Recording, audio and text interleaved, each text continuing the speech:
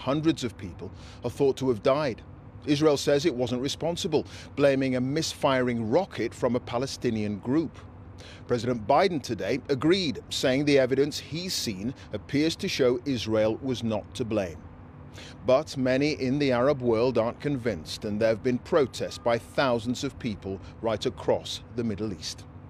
Well, in a moment, our correspondent Rushdie Abu Alouf reports from the scene of the hospital blast. But first, here's Jeremy Bowen on President Biden's crucial diplomatic mission, a warning his report contains some very distressing images. A car park outside the Al Ahli hospital became a killing ground. The arguments about who's responsible come too late for the people whose lives ended here. Even with their bodies taken away, the cleanup this morning also meant collecting small pieces of flesh. God have mercy, he said. They were civilians.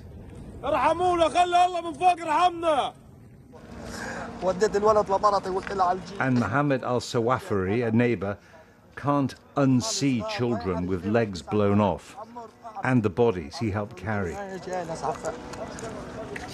They all, he said, thought they'd be safe near a hospital. Early this morning at the Defense Ministry in Tel Aviv, the military presented data it said proved Israel did not attack the hospital.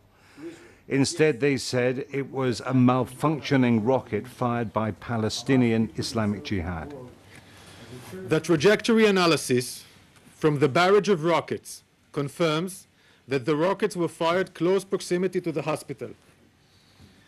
According to our intelligence, Hamas checked the reports, understood it was an Islamic Jihad rocket that had misfired, and decided to launch a global media campaign to hide what really happened.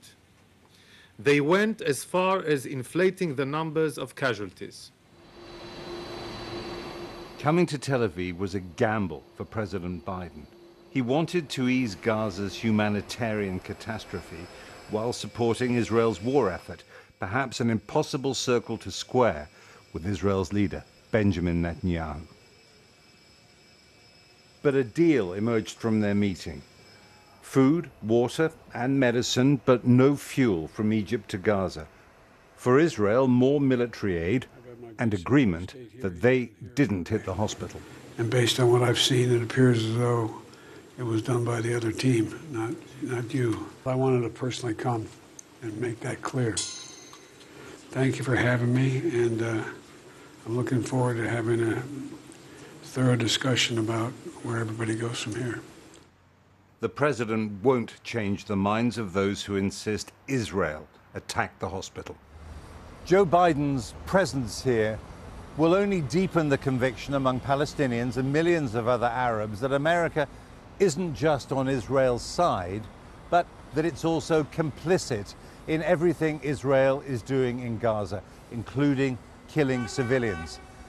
Until the Hamas attacks on Israel, President Biden dreamt of transforming the Middle East. The Americans were negotiating with Saudi Arabia and Israel to try to get the two countries to recognize each other.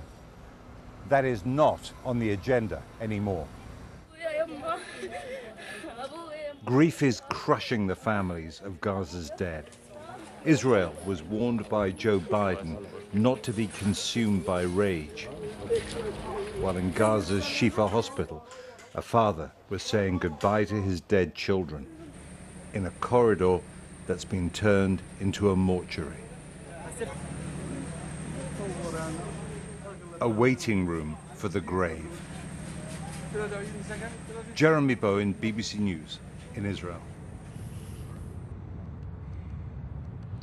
Well, health officials tonight in Gaza say 471 people were killed in that hospital blast, and our correspondent Rushdie Abu Alouf has seen the wreckage. The Al Ahli hospital is right in the center of Gaza City, and a warning: you may find some of the images in his report distressing. When I arrived to the hospital this morning, they were still collecting the dead. After what looks to have been the deadliest moment we have seen so far in Gaza. There were burnt-out cars after a huge fire following last night's blast.